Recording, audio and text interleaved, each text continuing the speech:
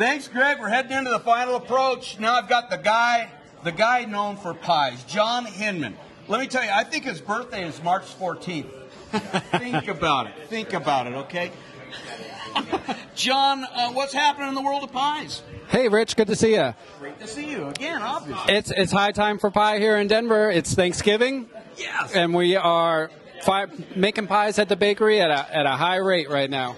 And I'm really excited to do it. It's my favorite time of the year. Awesome. So where can we find your pies? Right now we can find them at Lever's Locavore.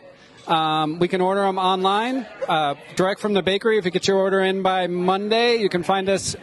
You can Google Hinman's Bakery, and you can order a pie, and we'll have it ready for you on Wednesday. And you've got all those classic flavors: apple, cherry, salted pecan, maple, pecan. Got it all.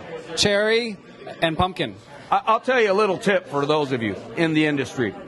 If you're not in the industry, all of us in the industry, it's this guy's pies that we're eating on Thanksgiving. Thank you, Rich. He's the man. We'll be right back.